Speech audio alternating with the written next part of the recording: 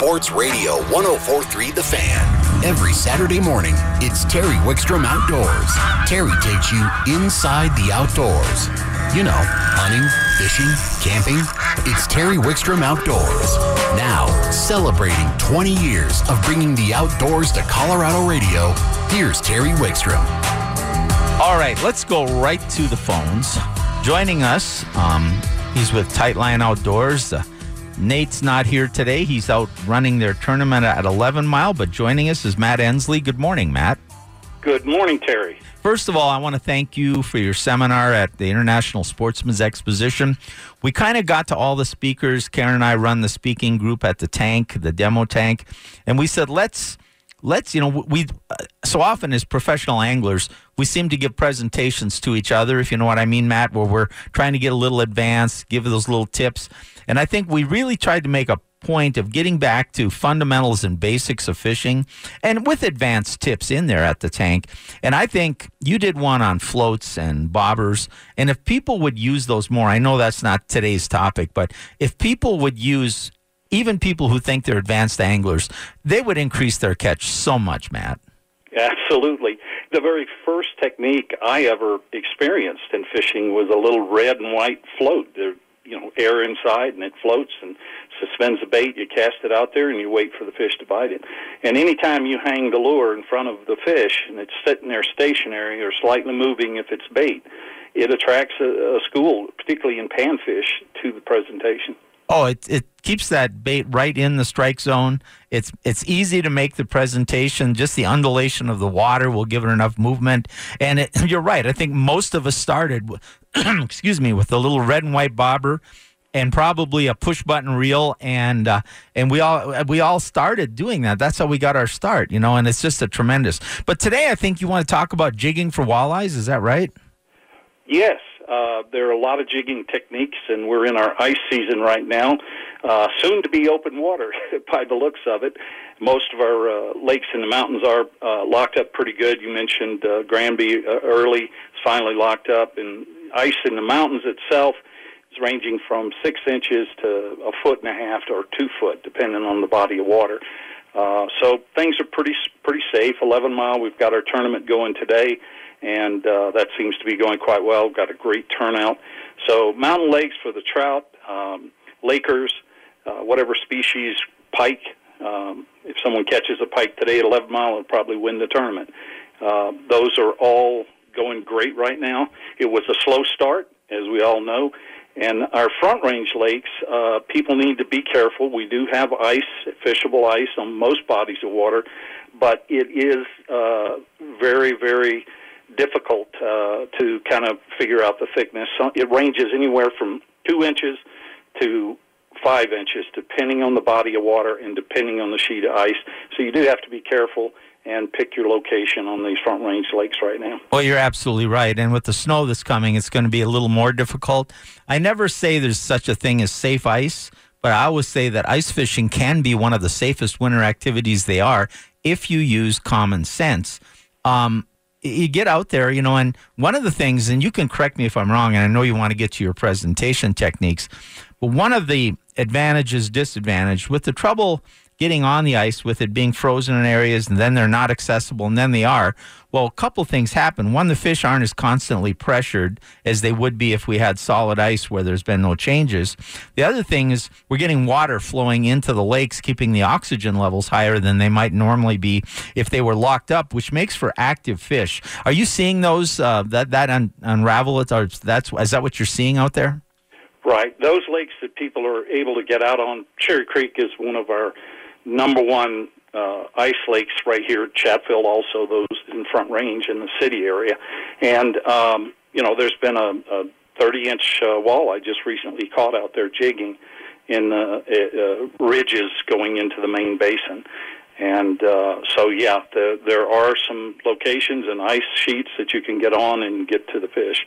And those fish have not seen a bait this winter yet. It's just now gotten to the point people are able to get on it. So tell us about some of the techniques you like to use. Well, with ice fishing, it's a vertical presentation, and the vertical presentation lends itself to jigging, particularly for walleye or the larger species. And before I talk about the baits themselves, I want to talk about location in the ice fishing. It's all about location in any kind of fishing, whether it's open water or ice fishing. You have to be in the right location to present any presentation to have success. And in the winter months, the location on most of the bodies of water are relating to the main basin area. The reason for that is the fish are in the main basin and relating to the edges of the main basin. It could be a point, it could be a hump, or it could be a ridge of a creek channel or some ridge of a flat dropping into the main basin. Those are the areas you want to look for when you're trying to figure out the location. In ice fishing, sometimes you could just look at the lake, and if there's enough people out there, they'll tell you where the locations are. You just see the people that they're on fish in most cases. They've caught fish there in the past, and they go back to the same locations in the winter months. But not every point and not every hump and not every ridge holds the fish. You want to look for those structures attached or relating to the main basin area, the deepest water. And the reason for that is the basis of the food chain, which is zooplankton and photoplankton, move to the main basin. Those are microscopic plant life, the photoplankton is, and the zooplankton are microscopic animals that feed on the photoplankton, and the whole food chain migrates to that plankton wherever it is in the body of water, and it's always in the basin area. So look for those edges, the points. There are super points, and there are regular points, and there are super humps and super ridges. And what do I mean by super humps, super ridges, and super points? I mean stair-step level drops into the main basin. If it's just a sheer ledge, it's going to hold less fish than a ledge that stair steps into the main basin. So look for those on your topo map or during open water. If you have electronics on your boat, mark those locations and come back to them in the winter. The presentations, jigging presentations, I like to start aggressive, and we've all talked in previous shows about jigging wraps, blade baits, and spoons, and those are your three basic techniques to jig for walleye or any larger predator in the body of water, no matter what body of water you're fishing in. And jigging wraps, I start with number one. It's the most aggressive presentation. It's a hunk of lead. It's moving quickly, and if they're aggressive, they'll hit it. If I'm not having success with a jigging wrap, I'll drop down to a blade. It's a little less subtle, but still in their face and on top of them quickly. And if that's not working, then I back off to a spoon. And we had Gary Parsons on social media the other day, and one of the viewers asked that very question: what would your number one bait be for walleye jigging? And his response was a Sidewinder gold spoon. And I haven't used a Sidewinder in 20 years, but I can tell you, I found mine, and I'm going to be using them this winter. Well, I can tell you, I do a lot. In fact, I wrote the sections for in the 90s, in Fisherman's Critical Concept books on walleye fishing. I actually wrote the chapters on jigging spoons. And it's always been one of my favorite presentations, and more recently, you know, the jigging wrap had been just a winter bait, but a few pros have been scoring real high in the tournament trails all year long with them, and that has leaked out over the last 5 to 10 years, and they've become a mainstay both ice and open water. And of course, the blade bait seems to start out.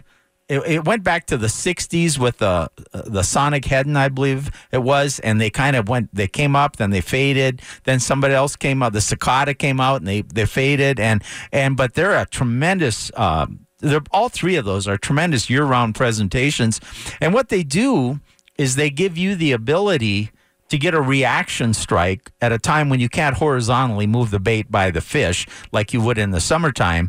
And they're just tremendous. Even when the fish are negative, sometimes they're the best way to go. Absolutely. In open water, I will use my electronics and actually mark the fish. You'll see them on your electronics. And with that jigging wrap, use the number 7, I believe it is. Drop it right on their head. Watch it in the cone of your transducer go down. You'll see it on the electronics. And hit them on the head and jig it. And you can literally watch the fish on your electronics take the bait. It's pretty neat. Yeah, I do that through the ice too, and it's just incredible what you can do. And you mentioned the order of their activity or their aggressiveness. And, the jigging wrap does create quite a commotion. And there's the Johnny Darter, and there's a whole class of lures now made by people. Blade baits have quite a bit of vibration. A spoon, you can jig it very aggressively and get a good vibration as you aggressively lift it and get a long fluttering drop, or you can almost barely move it, and if you're using a reflective metal spoon of some kind, it'll blend in and almost become so subtle that it becomes almost a finesse presentation. Absolutely. If you have an underwater camera, you can literally watch a walleye swim up to the spoon, hanging it straight down. It's never motionless. It's twisting, it's turning slightly, it's moving. And if you tip it with a minnow head, the pieces of the skin of the minnow itself are just undulating in the water, and the walleye will swim up to it, you'll see it flare the gill and just suck that hook with the minnow head in, and you got them. Oh, and it's just a tremendous. Another thing I do through the ice, I don't do it a lot in open water, but through the ice, I'll drill 2 holes, maybe 2-3 feet apart, and I'll put the spoon or the jigging wrap in one hole, but in the other hole, I may put just a jig and a minnow or a more subtle, almost dead stick presentation, maybe just some bait on a hook with some weight. And a lot of times, if I just had that bait down there, fish would never find it. But that aggressive presentation will draw them in, and sometimes they won't hit it, but they see the other bait, and you'll draw them in. You'll catch them on the bait because you drew them in with the spoon. That's right. The number of times I've sat there jigging and watching my electronics, and all of a sudden the dead stick rod with the minnow takes off, and you're hooked up and you're on. Oh, you're absolutely right. I've seen people out on the ice. They have a dead stick rod and a spoon, and they're working the spoon, and they catch a fish on the dead stick rod, and they're working the spoon, they catch fish. Well, pretty soon they have 2 dead stick rods down, and they're not catching any fish. They think, well, they're hitting this one. We did. I'll share this with you. Karen and I used the camera, and we were testing some spoons on a Dowdy, which is full of stock trout, right? We just wanted to put the underwater camera down and do some filming of it. And we put the camera down, and I had we both had jigs on. Neither one of us had a spoon. And you could see trout swimming by occasionally and in the distance, and every now and one would come over and eat the jig. And so I switched my presentation to a spoon. The trout would not eat the spoon, but there must have been 20 trout on the camera that just hung around watching that spoon, and every time Karen put her jig down, she caught a fish. And then we took the spoon out, put 2 jigs down, caught 2 or 3 of them, and they dispersed again. Put the spoon back down, and they came back, and she started catching them again. It's phenomenal. They're curious, and they come to the action and the sound that's being created by the jigging. So to your viewers and listeners, don't stop jigging. If you're catching them on a dead stick next to you, keep that jigging action going. Yeah, we got about a minute or 2 left. If somebody, it's supposed to get a little nasty tomorrow, but after the storm goes through, where might you head out next week to catch a few fish? Well, if you're targeting walleye, Cherry Creek has got some safe ice, although you want to be careful and you want to use a spud bar to check the ice, because it is varying from 3 inches to 5 inches, depending on the sheet of ice you're on. Aurora's got ice in the backs of coves, but the main lake is all open water right now, so that's a tough one unless you want to fish off the bank in the open water. And there are fish coming off the bank at Aurora using various techniques that we just talked about, casting jigging wraps, casting blade baits, things of that nature. Chatfield has some safe ice also, but again, be very careful on these metro lakes. North Sterling has a good ice cap. Jefferson up north of town, I'm hearing some good reports from both of those lakes through the ice. So those are some of them. Boyd has some ice that's fishable, but again, you got to be very careful, and if you don't see other people on the ice, I'd be very leery of venturing out without a spud bar and some way to check it as you go. All right, and if they want to book a trip with you guys, just tightlineoutdoors.com? That's right, or you can call us at 720-775-7770. All right, Matt, thank you, and thank you again for your presentations at ISE.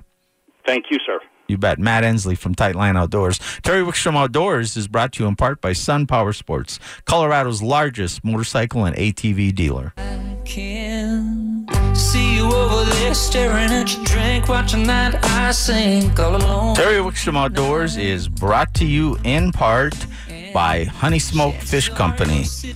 The secret is in the fire. Let's go to the phones. And joining us from the Granby area, one of our favorite contributors, Bernie Keefe. Bernie, I understand you're fishing on Lake Granby finally. You know, it is an awesome thing to be able to say that. It's been an unusual year everywhere, hasn't it? It's just been warm, you know. I mean, and even now the ice on Granby, some of the backs of the coves there's a lot of water on top of the ice, and that's from the stuff running off. Oh, you're absolutely right. So I guess let's start with the conditions. How you feel about people getting out there, what they need to look for, what's going on ice condition wise. Well, ice condition wise, everywhere I've been, I have seen, I'm going to say 3 to 6 inches this week. And it's just getting thicker as time goes on. Now, a place you got to be really careful about is out in front of the pump house and up in the mouth of Columbine Bay. Those are the last 2 places to freeze. And anywhere you see any water on the ice, of course. But everything else I've been fishing, I've not went across the middle of the lake. I guess people did today. But I've been pulling into the backs of the bays and coming out of the bays just to make sure I don't get wet, lose a machine. Oh, you're absolutely right. And Granby's a large lake, and I'm going to say, I always say there's no such thing as safe ice, but ice fishing can be extremely safe if you use common sense. Now, the problem that I always tell people to watch out for when our conditions are like this, you're on that lake, Bernie. You've gone out, you've checked that ice, you move ahead, you check the ice, you start becoming aware of where it's thick enough and where it's getting thicker. Somebody else comes out on a snowmobile or an ATV that hasn't checked the ice. We get a little snow on top, and they run without checking it, and that's when you get in trouble. And that's exactly right. And, I preach it. We did a video last week where we were standing on 3 inches of ice fish, and Dan wanted to move over a little bit. He stuck the spud bar through in one hit. I mean, that's one step away from being wet. Oh, yeah. You just got this with the conditions we've had this year. Until some people are out there, we know some ice has established itself. You've just got to be incredibly careful. Now, that being said, you also told me the fishing has been phenomenal. Oh, Terry, it's been unbelievable. The fish, when you see them, they're generally biting. We've been out rainbow fishing. We've been out kokanee fishing. We've been out mac fishing, catching lots of fish, catching nice fish, catching some straight up big fish. And it's just been whatever we've been doing has been working, and it's been good. So this is the time to get out there. If you want to go catch some fish, this is the time you got to do it. You just got to be careful.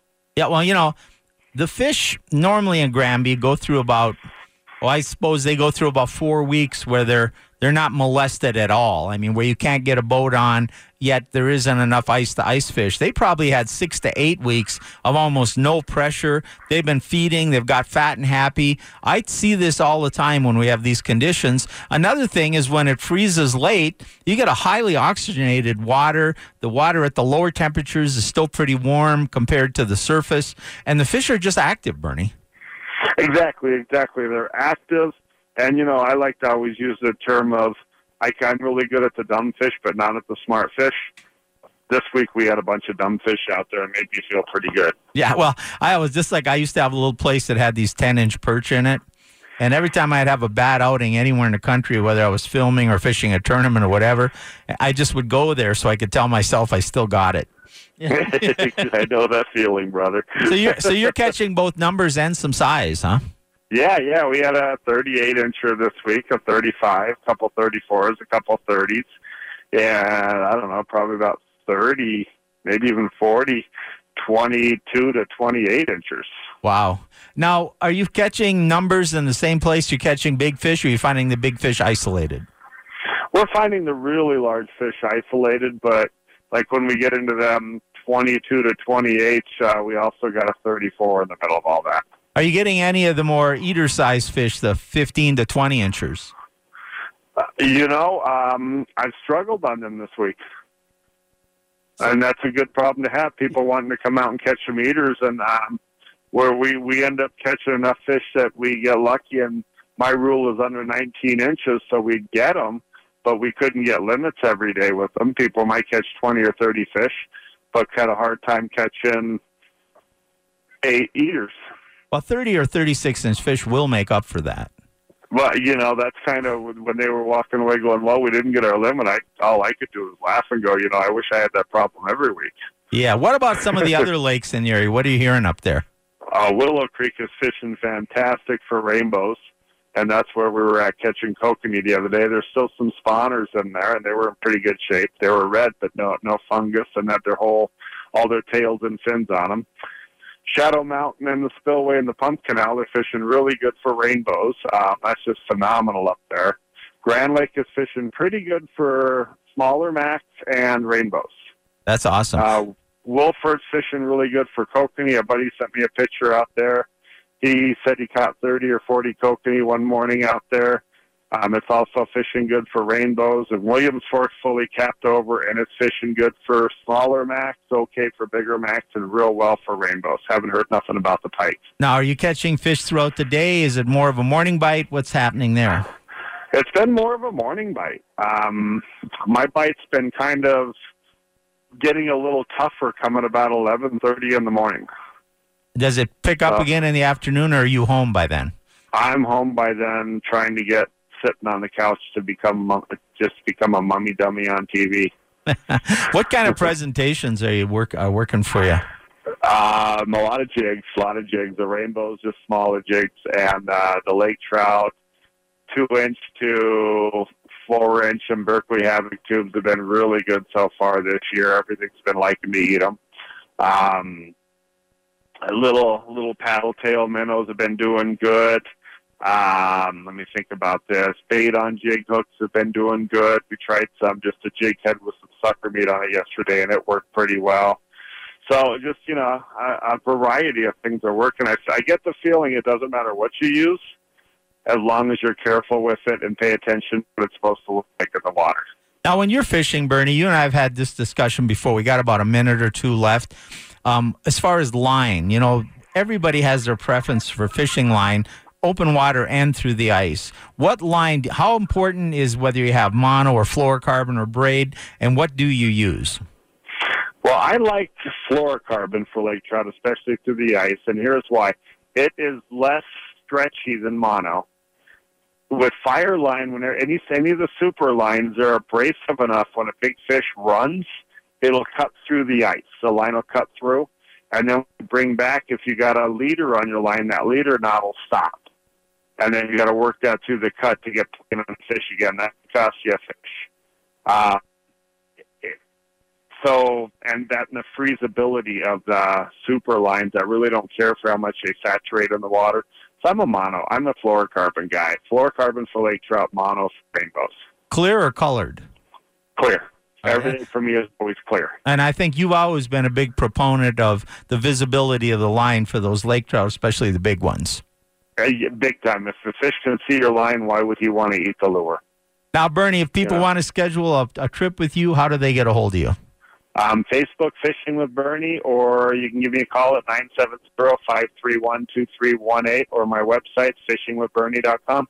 My friend, thank you for the update. I'm glad you're out on the ice. It's one of my favorite ice fishing destinations in the state, and hope people get up there and take advantage of it and get with Fishing with Bernie and have some great trips and learn about it. Thank you, Bernie. Hey, thanks, Terry. You guys be safe. You bet. Bernie Keefe. By the way, on my YouTube channel, The Best of Fishing with Terry Wickstrom, we have 2 or 3 videos of Bernie, and at least 2 of them are ice fishing up there. It's a phenomenal bite. Terry Wickstrom Outdoors is brought to you in part by Honey Smoked Fish Company Smoked Salmon. The secret is in the fire.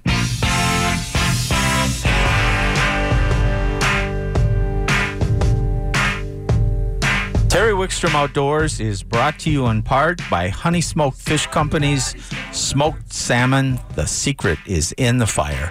We are going to go right to the phones, and joining us, as he does every other week, Ronnie Castiglione. Good morning, Ronnie.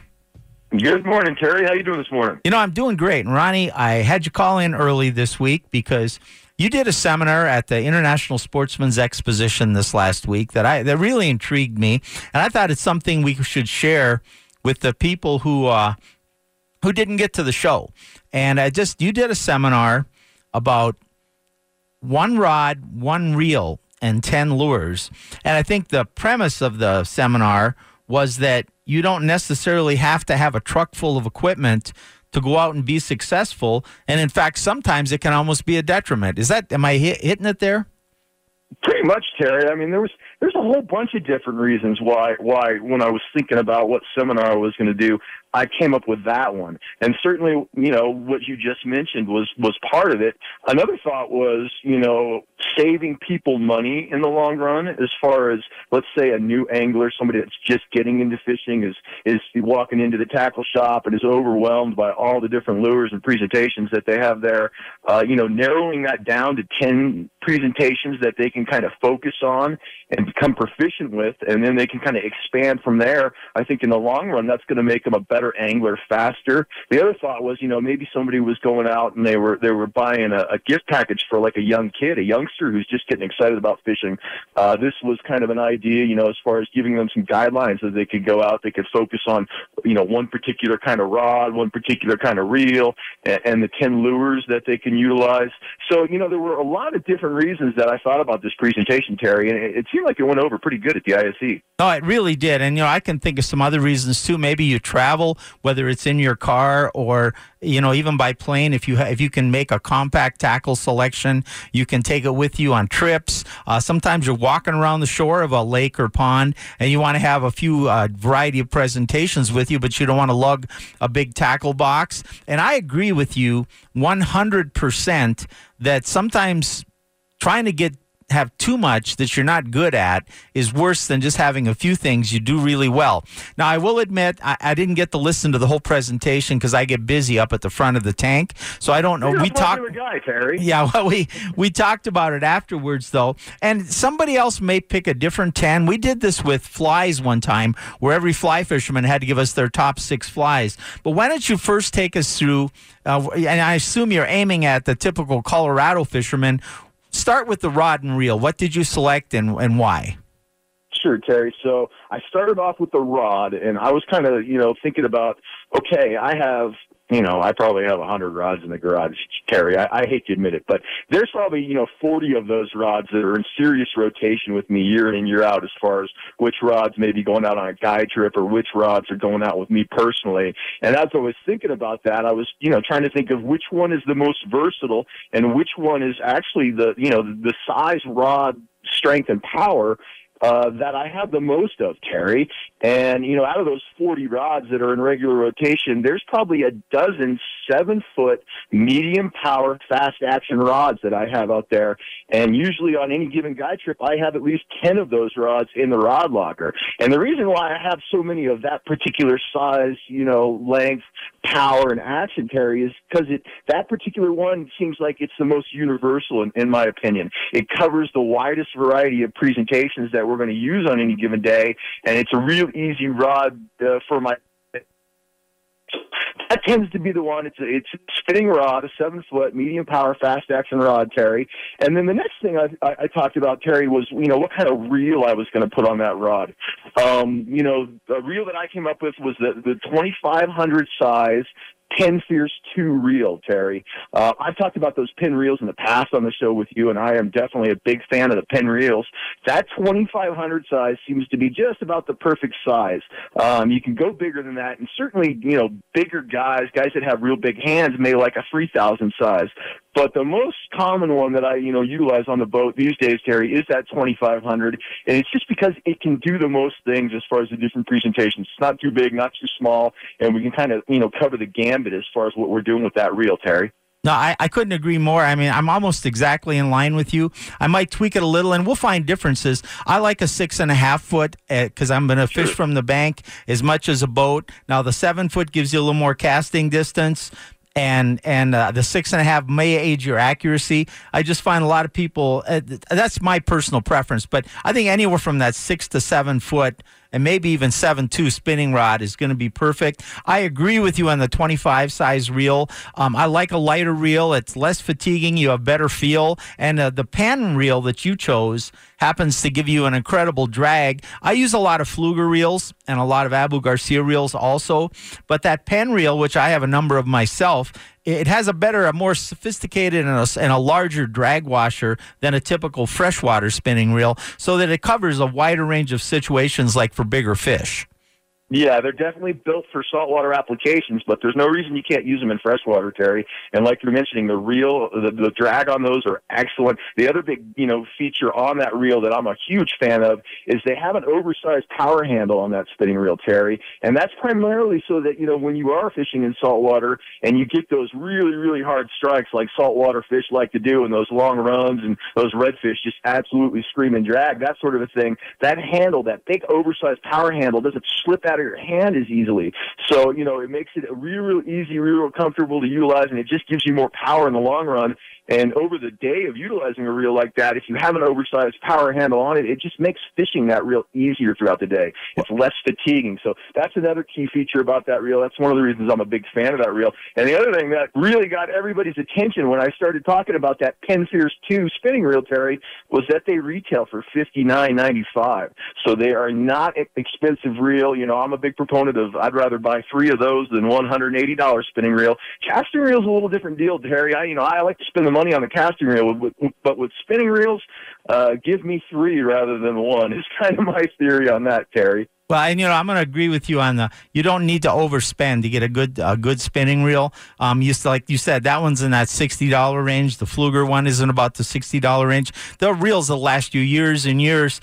One thing I will make sure when I do buy the rod you're going to put that on, I might spend a little bit more on the rod. I don't want one of those big cheapy fiberglass rods that's too wimpy and that it weighs a lot. I want a real light rod that feels light in my hand but still has some backbone. Sure, Terry. And the rod I did the demo with was an Abu Garcia spinning rod, and I'm a big fan of those Abu Garcia line of spinning rods, Terry. They come in at a really good price point, and they have a wide selection of different models and different sizes and powers to choose from. So you can get into a good Abu Garcia rod for, right around $50 and maybe all the way up to the $300 range.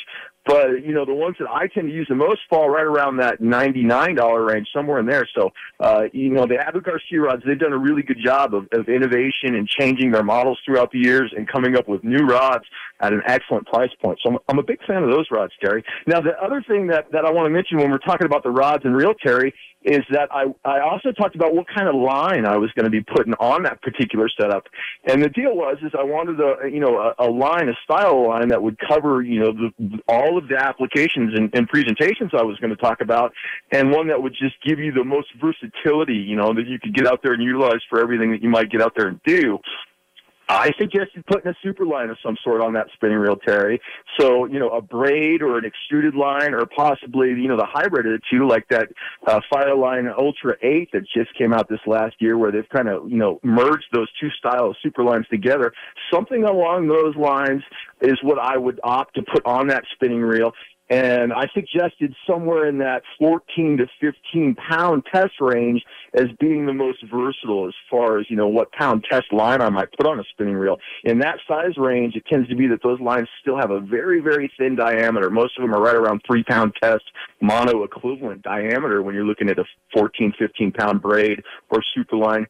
And that will allow you to cast lures that maybe are as light as 1/16. So real small jigs you can still make a good cast with.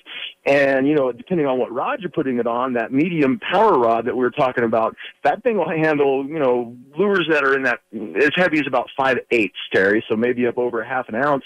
And it just so happened that all those lures that I was going to present that day at the tank, they all were, the heaviest one was a half an ounce, Terry. So they all kind of fell into that range right there. And the beauty of putting braid on it, Terry, is one, like I mentioned, it's super thin, so you're going to be able to cast it real easy.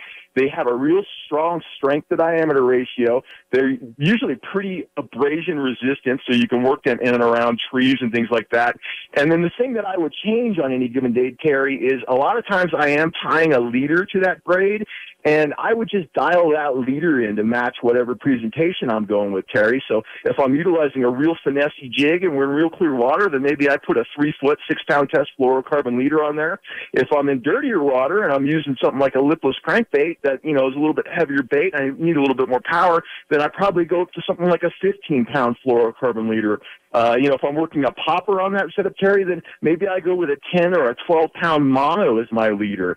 So you can kind of dial it in, but the main line is very, very versatile, Terry. You can do a lot of things with it. Ronnie, we're going to have to take a break. When we come back, I want to quickly go through your 10 presentations. I'll put you on hold, okay? Sounds like fun, Terry. You bet. Ronnie Castellani, we'll be back with him in just a minute. Before we go to this break, I want to tell you really quick about Honey Smoked Fish Company, smoked salmon. I got a secret for you. Big games coming up, right? Got the championship games tomorrow, the Super Bowl in a couple weeks. Go buy a couple different flavors of honey smoked salmon from your favorite supermarket, a box of crackers. Take it to the big game, whoever's house you're going to, or set it out at yours next to all the other snacks. I'll guarantee you the first one that goes is the Honey Smoked Fish Company's smoked salmon. Not only will it be the first to go, people will rave about it. They'll ask you where you got it, and you will be the hero of the party. Honey Smoked Fish Company, smoked salmon, the secret's in the fire. Terry Wickstrom Outdoors is brought to you in part by Honey Smoked Fish Company, smoked salmon. If you haven't tried it, get out there and try some. Sure, he had to play this one. Ronnie doesn't have that much time left. Now we're going to miss him. It's a great song. I guess we better get back to the phones. Terry Wickstrom Outdoors is brought to you in part by Sun Power Sports, Colorado's largest motorcycle and ATV dealer. And Ronnie, you were almost upstaged by the Eagles there. But before we get back to you, you've gone over.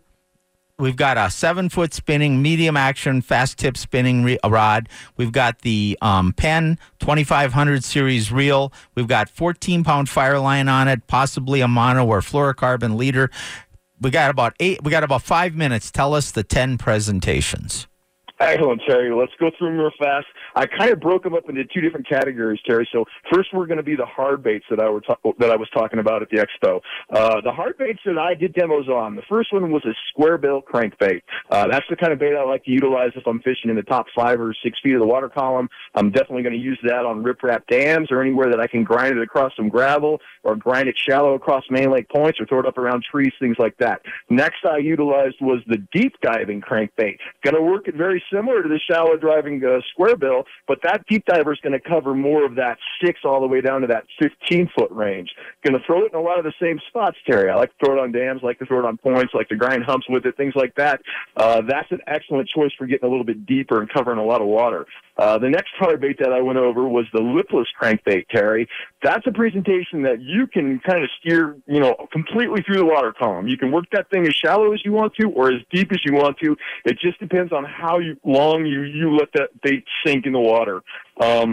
And we talked about reeling it along just like a crankbait. And we also talked about yo-yoing that lipless crankbait, ripping it up and letting it fall, ripping it up and letting it fall. Excellent way to target those largemouth or those smallmouth early in the year or the walleyes when the water temperature is cold, Terry. That technique is deadly. The next thing that we covered was a medium diving jerkbait. Suspending jerkbait, I threw a Cutter 90 that day, Terry. The original Cutter 90 dives down to about 6-7 feet on a very long cast, but you can also work that bait pretty shallow up in the top 2 feet of the water column if you don't reel it down and you make shorter casts with it. Jerk baits are always excellent baits early and late in the year when the water temperature is cold. A lot of times it's about snapping them and giving them real long pause. During the summer, we catch a lot of fish on jerk baits, snapping them really hard and not giving them hardly any pause.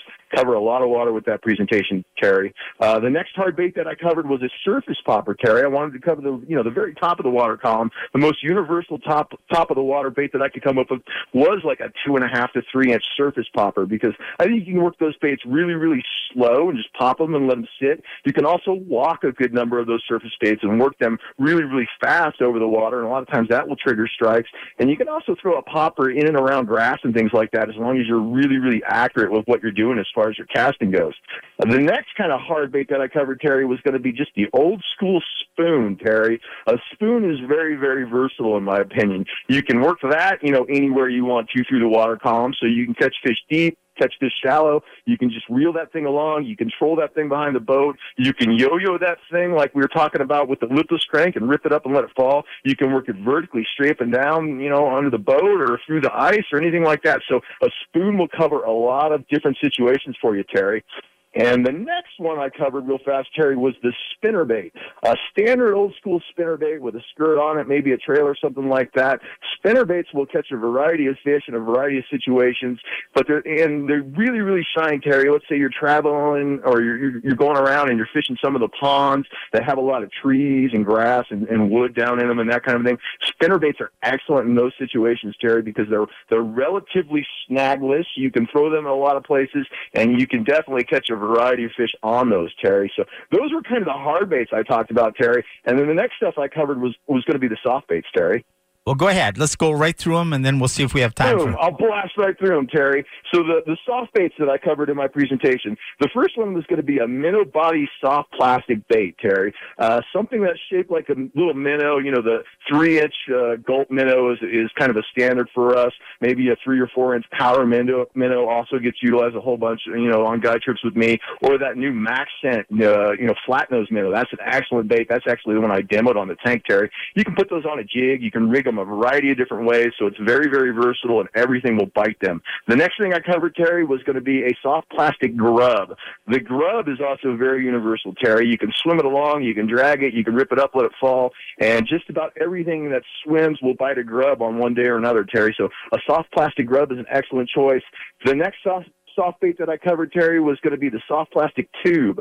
A soft plastic tube can be rigged a variety of different ways. You can put it on a jig head, you can Texas rig it, you can drop shot it, and it's just been my experience that particular presentation will catch just about everything that swims, and it can cover the gambit as far as, daily situations and things like that you might run into.